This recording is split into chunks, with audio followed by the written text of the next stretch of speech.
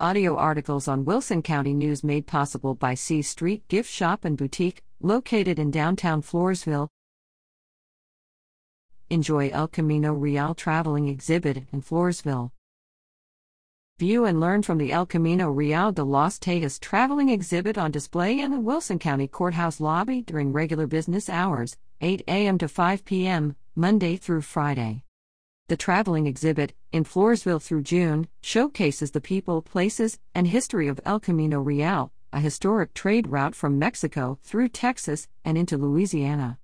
It features Texas history stretching centuries, such as Spanish cattle drives in support of the American Revolution, Texas settlement patterns along El Camino Real, and how to see and experience the trail today. The Wilson County Courthouse is located at 1420 3rd Street in downtown Floresville.